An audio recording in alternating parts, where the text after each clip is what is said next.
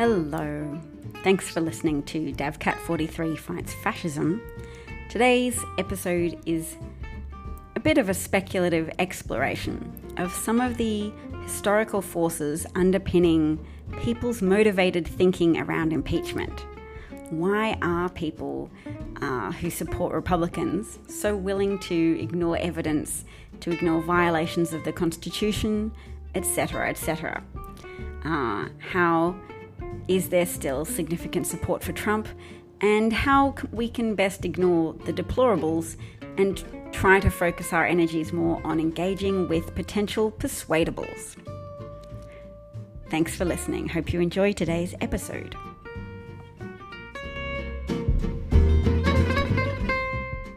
And how is watching the impeachment hearings going?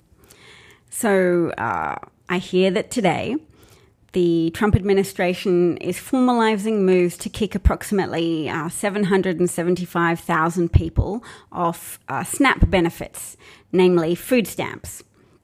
And that this is a move that will hurt people who rely on assistance, who work in jobs that are so underpaid that they can't pay their bills effectively unless they have assistance feeding their families. Now, the interesting thing about this is that people might presume that's just hurting Trump's base because there's a wrongful stereotype that people subscribe to that says the working poor constitute Trump's base, whereas it's actually a lot of middle-class white people who vote for Trump. That's some of his strongest supporters. Middle-class white people who go to white evangelical Christian churches and middle-class white people who watch Fox News. And they believe that the primary recipients of welfare benefits are people of color. So in order to prevent what they see as an unfair advantage being given to people of color, they are happy to support Republican policies that will hurt poor people. So this is why I wanted to talk about contempt and hierarchical ordering of worth as a primary driver for Trumpism. And for that willingness to overlook corruption, that we're all suddenly going, hang on, wow, look at the depths of the Republican willingness to buy into corruption. Now, I've been saying for some little time that the Republicans would be going all in with Trump, regardless of what evidence emerged, just because they're criminals. And they clearly have exposure to Trump's criminality, but potentially their own. And my hypothesis about the nature of their crimes has been electoral fraud crimes, such as the type we see that we have seen in North Carolina, when Mark Harris's own son, Attorney General for North Carolina, John Harris, testified under oath that his father had ignored his advice and continued with hiring someone, Leslie Dowless, who had allegations hanging over his head of former electoral fraud. So when you ignore your son warning you about somebody's corruption and fraudulent behavior and you hire them anyway to help you win an election, you have tacitly endorsed electoral fraud and theft from Americans of a free and fair election. So the thing that's interesting now is that Republicans are effectively saying we endorse theft provided we are the recipients of the stolen goods. We are the recipients, we are the beneficiaries of criminal activity. So yes, when I used racism, thanks Mr. Ed, lovely to see you. When I said racism was a potent motivator for the type of motivated thinking that skirts over evidence of corruption, that creates an audience for Fox News, because Fox News doesn't operate in a vacuum. There are a lot of people, millions of Americans, putting their hands up each day to be lied to in a very theatrical, hand-waving and confected outrage way. So Fox News don't mind anymore that it's hard to maintain logical consistency, as they criticize the Dems for having private hearings, but then they criticize the Dems for having public hearings, and then they criticize the Dems for not allowing Trump to testify, and then they ignore that Trump declines to testify. So they'll shoehorn anything that happens into a fact pattern, a Fox fact pattern of we are being oppressed. And they know that that logic doesn't have to make logical sense anymore, because we have people who are so emotionally activated. They know that emotional logic can short circuit real logic. Their emotional logic is that they are being persecuted, that the economy would be jeopardized by helping people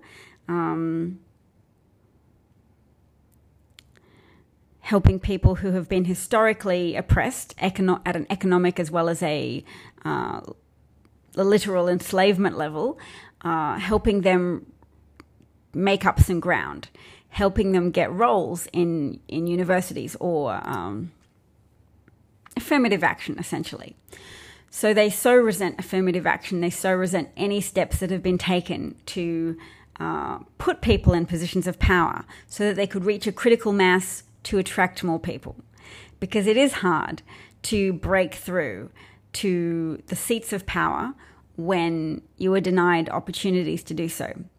Although I will say, Michael Harriot is a person of color on Twitter who points out that in Reconstruction after the Civil War in the US, there were lots of black people elected to power, and white people who didn't like that essentially started another civil war in which they shot some of the representatives, they arrested them, they marched in the streets, and they waged war against authority out of umbrage that there were so many newly elected black people. Their brains hadn't caught up with the developments of America's legal system, that it was now the law that you couldn't enslave black people and that you could in fact have black voters and black people elected to Congress. So I should go and revisit that thread so I'm more familiar with the details of that. But Michael Harriot pointed out, and his Twitter handle is Michael Harriot.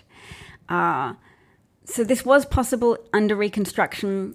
White people warring against it made people in power decide, well, not made them, encouraged people in power to decide to smooth over this conflict by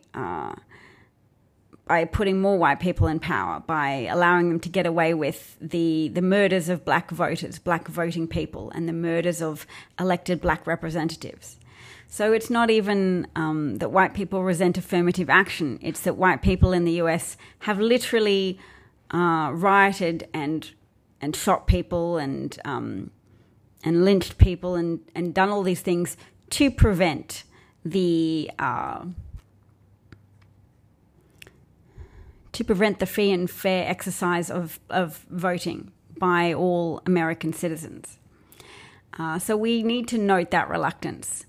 And we need to note that it persists. So racism is very persistent. Worldviews coloured by contempt or despising people from different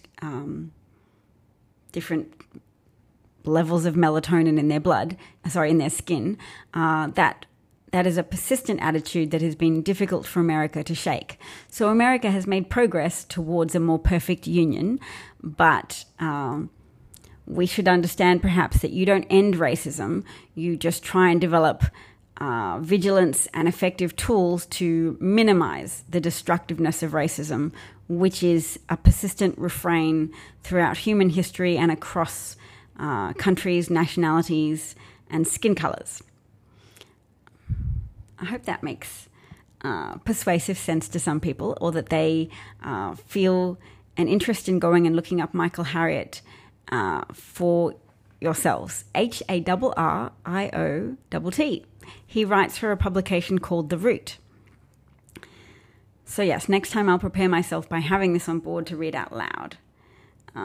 But to acquaint people with my shtick, I'm a stay-at-home mother who could try harder to pursue job opportunities, but instead bakes cookies and tries to expand my worldview on Twitter, because I can see that there have been deficiencies in the worldviews of white people, that we have not been assertive enough to defend what is civilized. We have perhaps put too much faith in people who say, yes, we're the civility police. Everybody needs to be nice to each other. Don't be too critical. Don't be too negative. And we haven't prioritized listening to the negative voices of people of color saying these injustices remain. And now racism has been weaponized and is harming more than people of color. Racism against people of color has been weaponized to bring about death and destruction and insecurity. Oh, national insecurity. National insecurity. I mean, destabilized national security priorities.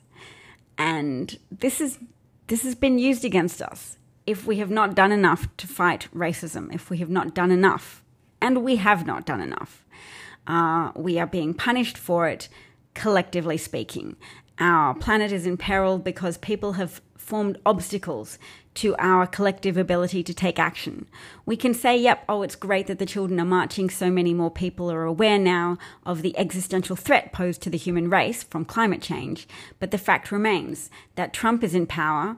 Trump is sabotaging global will to address this problem.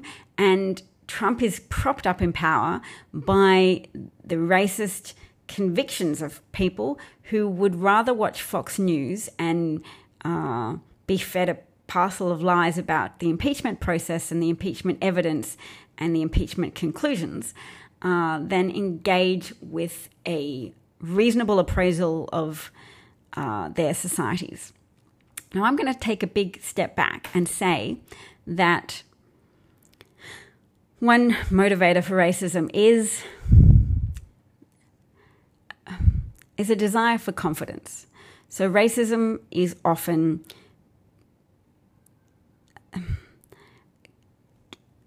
falsifying confidence through either denying past wrongdoings or putting in a claim to superiority that is not merited. So all of the people who fear the wokeness of the left, it's all right to fear that, because woke people can be very depressive and they can be very fixated on wrongdoing.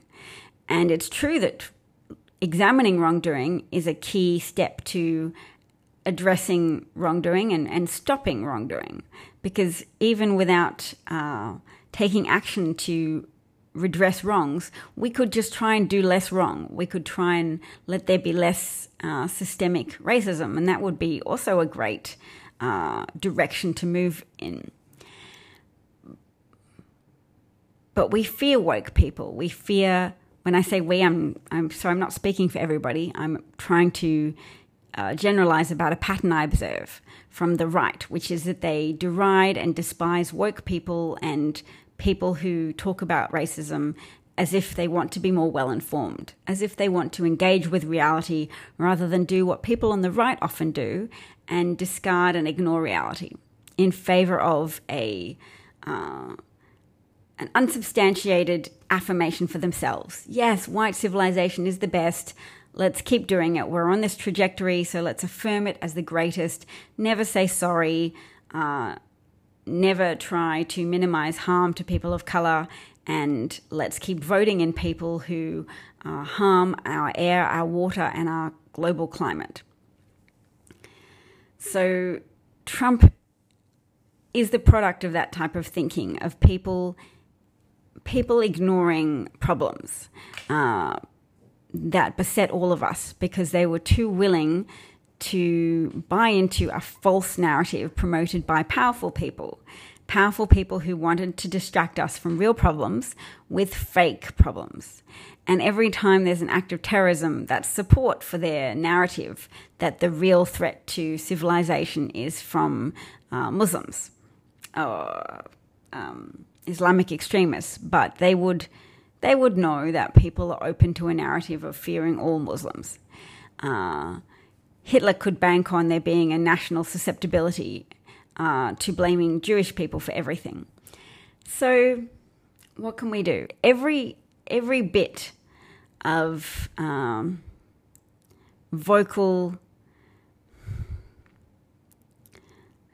every bit of analysis that we do is useful here, because it's more useful instead of engaging with, instead of following our instincts to adversarially engage with Trump supporters. We shouldn't. We should be minimizing engagement with them because they are reinforced and rewarded by fighting with us. They want to fight. The fight is an enjoyable activity for them that takes them away from their festering sense of anxiety that the world is not entirely going well. Their festering awareness that the world is increasing in temperature. So we don't engage directly with them, and we resist our very human, very natural, and very demanding urges that we experience to talk to a Trump supporter and say, you're wrong. Look, there's room for that. I mean, denouncing evil and denouncing wrongdoing is fine to a degree, but we shouldn't be engaging in protracted arguments with people who do feed off conflict, who do use evidence of conflict to go back to their followers and say, see, look at these losers fighting with me. I won, no matter what happened. But the easiest way to avoid doing something wrong is to focus on what you do need to do that's right. What we do need to do is try to conserve energy, pull back from engaging with festeringly anxious, adversarial, delusional people, and instead work on explaining a narrative that is a better fit to reality. So none of us can perfectly articulate reality. None of us can perfectly explain how the world works or what's going to happen with the climate. We can describe the trajectory. We can describe scientific evidence pointing to certain conclusions. We can describe certain economic patterns, but we can't anticipate what Trump will pressure the Fed chair to do next. We don't know how long they can keep propping up the stock market with quantitative easing, etc. So we don't know exactly what's going to happen, but we need to step out and analyze the emotions and analyze the driving forces, because understanding this situation better is going to propel us forward. So not just collecting information like details of which Russian mobster is funding which Republican politician, but to stand back and go, why is it that so many Republican voters are supporting people who do this? What is the pattern? The pattern is a pattern of deceit, that instead of being forcibly oppressed by a tyrannical regime, we are being tricked by a tyrannical regime, or a tyrannical regime are maintaining power through their ability to continue tricking a significant subset of the population. So I'm going to put this into a podcast for anybody who prefers to listen to this type of analysis through headphones whilst driving in a car or something of that nature. And I've also been neglecting YouTube, so I'm going to go on there now, hopefully, and broadcast a live video from there as well. Please check out my podcast. It's available on Apple iTunes if you haven't already, because it's a link that you can easily share amongst your friends. So if you ask one friend to have a listen, you have my eternal gratitude. If you have suggestions for what you'd like to see included, I was going to say how to improve, but it's more positive framing to say what you would like to see included going forwards. I noticed that when I put the word racism in the title of my podcast of this scope today, I got less viewers. Could possibly be because people are busy, or possibly people are less interested, collectively speaking, into hearing yet another woke lefty rant about racism. I could also talk about the overlap between racism and classism, because I think that it's just an emotion that can be cultivated, can be purposefully amplified and exploited. It's part of the human condition to lift oneself up psychologically by despising other people. It can be part of the process for how we categorize things in our head, how we separate right from wrong, how we decide on a course of action, and how we validate ourselves for choosing a particular course of action. We look at other people and we say, their actions hasn't worked out for them. So good, we're on the right course of action. And that's a human tendency that's adaptive. It's adaptive to reinforce what you're doing and congratulate yourself for it and bolster yourself to continue doing it.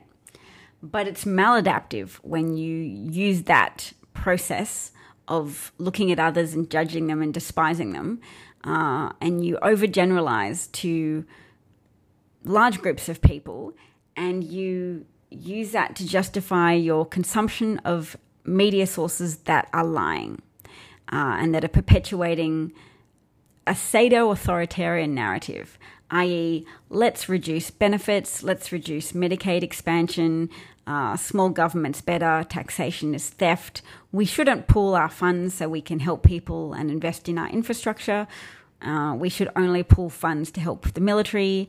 And even then, Americans that think it's okay to use so much tax money to invest in the military probably wouldn't be as happy if they realized that so little of that money goes to veterans, goes to support the people who do the honorable part of jeopardizing their own safety in order to benefit their country and the people of that country, their fellow citizens.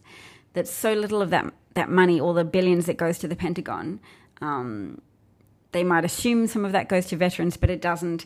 Instead, a lot of it is making military executives or the type of arms weapons manufacturing executives very, very wealthy. And there's a lot of redundancy in those unaudited billions. So there's screws that are like small metal screws that are costing the American taxpayer $50 each because there is insufficient examination and accountability of these processes.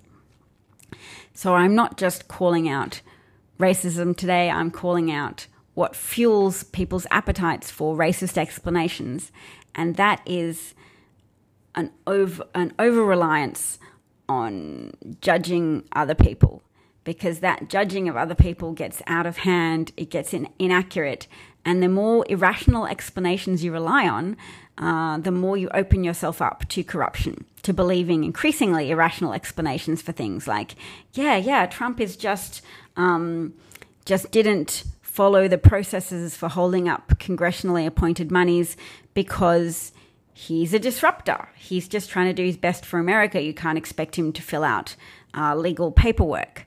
So people who aren't following along with the fact that Trump abused his power as president to illegally withhold or inappropriately withhold money from a U.S. ally, money that had been appointed to help Ukraine defend itself militarily against Russia, which is an attacking nation that has already annexed parts of Ukraine.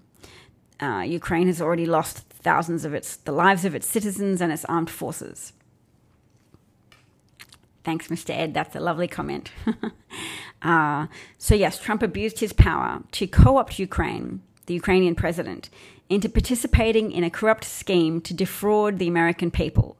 When I say defraud the American people, I'm not familiar with the statute number, but I saw written by a knowledgeable former FBI agent, Asha Rangappa, who wrote that shadow propaganda is illegal. It's illegal to conceal from the American people the origins of an investigation. So if you do that, black propaganda, shadow propaganda, you have started an investigation, but you have concealed the origins of that investigation. So it becomes propaganda. It's done to influence people's opinion, but you are hiding its origins. So Trump was abusing the Ukrainian president to hide the origins of any investigation that they would start. They were very close to announcing an investigation, but there was no part of that announcement that was going to include an admission that this was being done at the request of Trump. So the admission is now public because of the whistleblower complaint, propelling Trump to release an approximate transcript of his call. So he thought, and his enablers presumably thought they'd taken out the most incriminating parts of that conversation, but left in was still Zelensky saying, we're just about ready to buy some more javelins from you, and Trump saying, but I'd like you to do us a favor though. And all of the confected outrage on the right, all of the, oh, Adam Schiff misrepresented it when he described this as a mob deal. You know, nice country you've got there in terms of Ukraine. And if we'll let you have the money that was promised to you, the arms that were promised to you, as long as you cooperate with us in launching an investigation into our political rivals and helping us by launching another investigation, launch an investigation into your own country that will say Russia didn't do it. Russia didn't attack the US in 2016. Put up your own hands and say, we think we did it.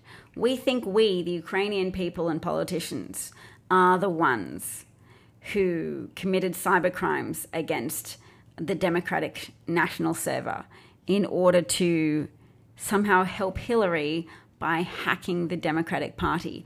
Blame us.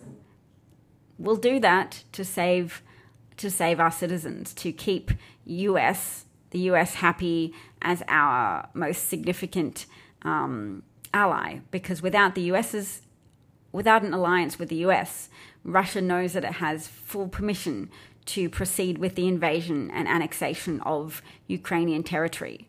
And once Russia's acquired Ukraine, it can go on and acquire other neighboring countries that, yes, formerly were part of the Soviet bloc, but had since achieved independence.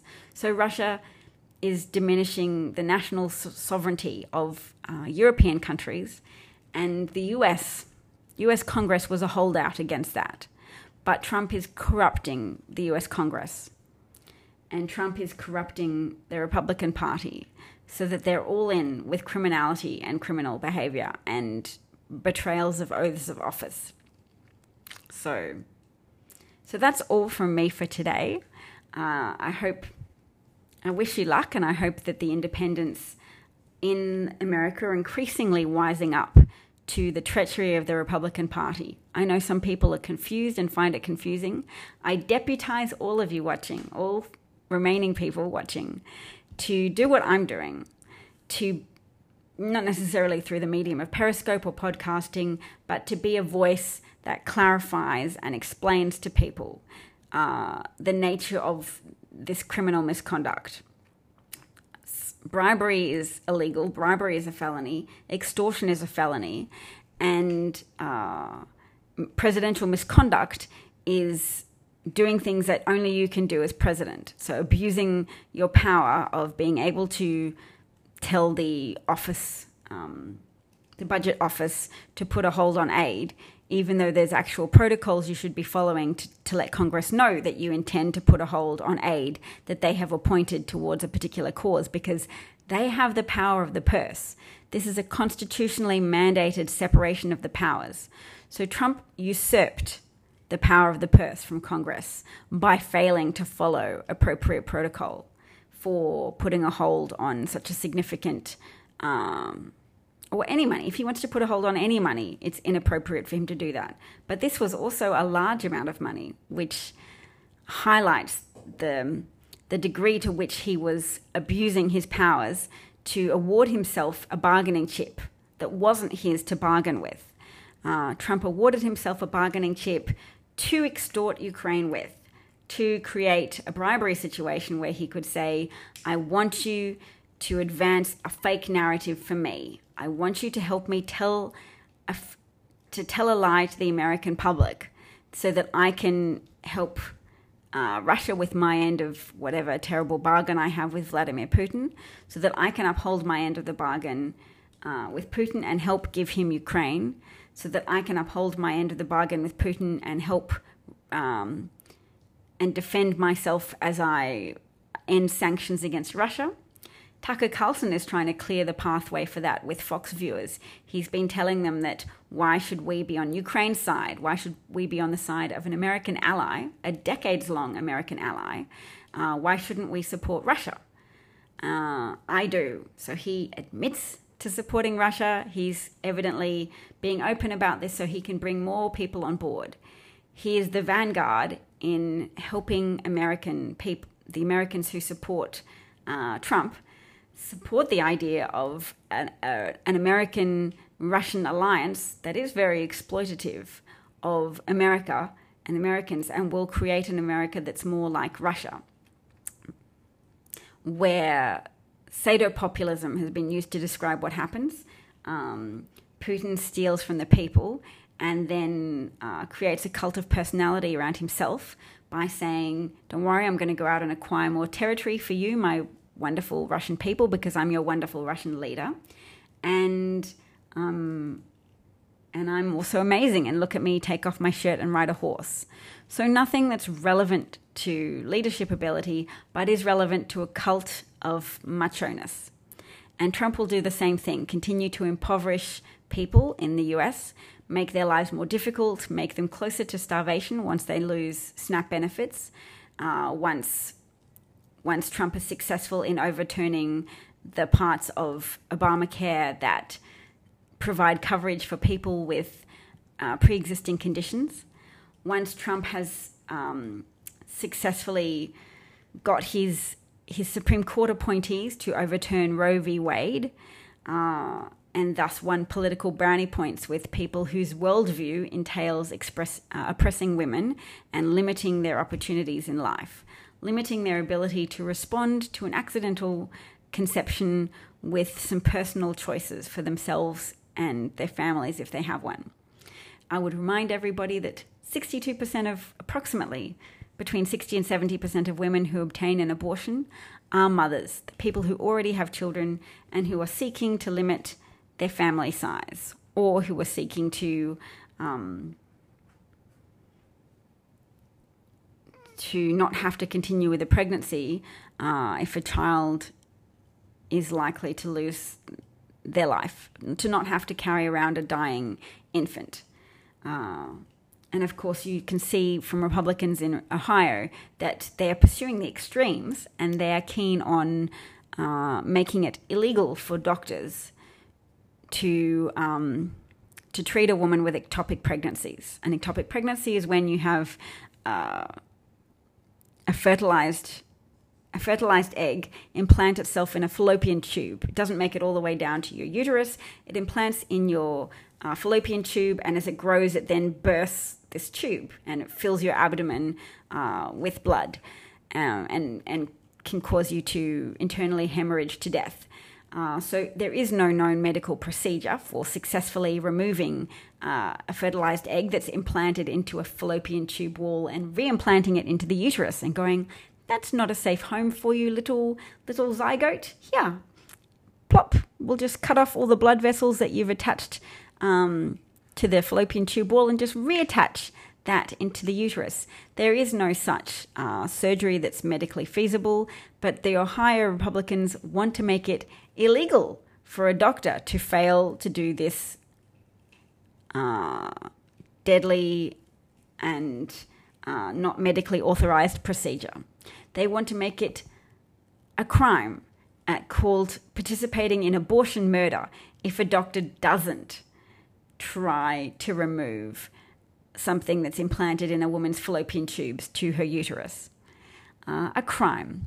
So that has been getting international headlines with the degree of ridiculousness. It's making it illegal for a doctor to not essentially kill his female patients or expose to risk of death female patients who have an ectopic pregnancy.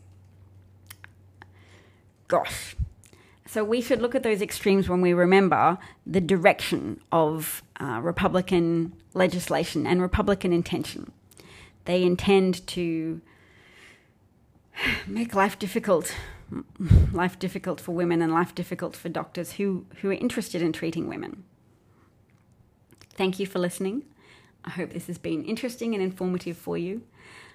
And I'll close off with the story of Dr. Savita Halapanova, a dentist in Ireland of Indian background, beautiful woman trying to start a family with her husband, 16 weeks pregnant, and her fetus had contracted an infection and was dying. But because there was still a detectable heartbeat, the doctors would not treat her. She asked for termination. She'd been advised that her baby was dying, And she felt her own life to be at risk. She felt that she was so sick, she asked for them to terminate this child. She wanted to live, to have other babies that were healthy. She wanted to live, to continue her life, her relationship with her husband, and her dreams and hopes for the future. And they refused to help her. A midwife told her, it's not going to happen. This is a Catholic hospital. They're not going to help you. Her husband testified to that. Dr. Savita Halapanova doesn't testify to anything because she died of a heart attack secondary to sepsis, namely an infection that she caught from her own infected unborn child that doctors would not remove from her body. So it illustrates that a woman's life is always at risk from the potential of something going wrong with her pregnancy. And if you give an unborn child equal legal standing to its parent who is carrying it, would you call that a gestating parent? Then you are putting women's lives at risk. And there's no point complaining about all of the lives of the unborn babies that never make it to the stage of being a live baby with legal rights. You can call it another Holocaust of unborn babies being killed by their mothers. But you are doing a disservice to women because women are dying in countries where abortion isn't legal, and it's been described as torture by the UN to lack access to reproductive choice measures. So I'm happy to debate with people and to hear intelligent arguments about sentience of babies in their third trimester, unborn babies. They don't have legal rights, but they do have more sentience than is often acknowledged by pro-abortion advocates. But I'm happy to include that on the table as part of the argument, to say babies are mentally processing things and learning things in the third trimester. So it should be done thoughtfully and gravely, any potential abortion, any potentially ending the life of a baby with a degree of sentience. But first trimester and second trimester babies, there shouldn't be obstacles. I can call it a baby because I can be pregnant with a zygote, and I can call that my baby, but it means future baby. And that unborn zygote should not have any legal rights. If I choose not to devote 9 months of my life to bring that baby into the world, it's very important to not cut me off from opportunities. Women have always been able to find ways and means to abort a child, an unborn child. It's better called a fetus because I'll mostly call it a fetus, but I'll occasionally call it an unborn child to show that I am connecting with the arguments of people on the right who see all life as or who at least argue that they see all life as having a degree of sanctity to it, even as they advocate for policies which jeopardize people's lives, even as they advocate for policies that cut children off from food stamps, even as they continue to support a president who greenlit a massacre of Kurdish children and Kurdish adults in northeastern Syria.